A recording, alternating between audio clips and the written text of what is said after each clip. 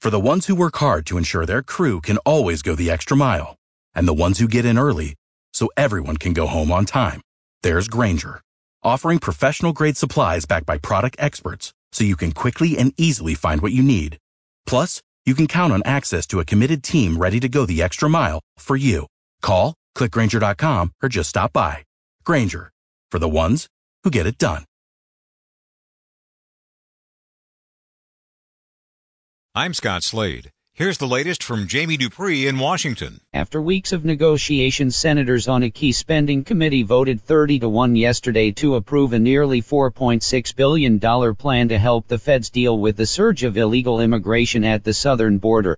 The money would mainly go to help pay for the care of the thousands who have been taken into custody in recent months. Nothing in this package would do anything about changes that President Trump wants to make in federal immigration laws, as a key GOP senator has delayed work which was supposed to start today in a Senate committee on changes to the asylum system and more. Republican Senator Lindsey Graham says he is trying to work out a bipartisan deal with the White House on immigration, but everyone knows that any true immigration compromise is going to have to include items which neither party would want to accept, making it an uphill battle at best for Graham. Jamie Dupree 2.0. With President Trump complaining several times Wednesday on Twitter, his former aide Hope Hicks went before lawmakers and refused to answer many questions related to the Mueller investigation. Democrats said they got very little from Hicks in the closed-door session because of interference by the White House, saying any time a subject came up which was related to the time that Hicks worked at the White House there was an objection from government lawyers, even when it was a simple question about where her office was located. Republicans called the closed-door questioning a big waste of time as they joined the president in denouncing the questions being asked by Democrats about the Mueller report.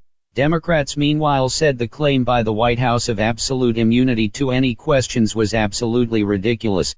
Jamie Dupree 2.0. As the House on Wednesday approved a package of 4 funding bills for next year which totaled nearly $1 trillion, there was little evidence that any deal was going to be struck on the budget in talks with the White House. Top Trump administration officials emerged from a meeting in the Speaker's office saying if there's no overall deal, then the White House would propose a 1-year temporary spending plan along with a 1-year extension of the debt limit. If there is no agreement, that would mean automatic budget cuts under what's known as the sequester, which is something that both parties want to avoid along with a government shutdown. At this point in time I'm not sure what's going to happen, but it's obvious that there is no easy deal on funding for the federal government in 2020. For the ones who work hard to ensure their crew can always go the extra mile, and the ones who get in early so everyone can go home on time, there's Grainger, offering professional-grade supplies backed by product experts so you can quickly and easily find what you need. Plus, you can count on access to a committed team ready to go the extra mile for you. Call, click Grainger.com, or just stop by. Grainger, for the ones who get it done.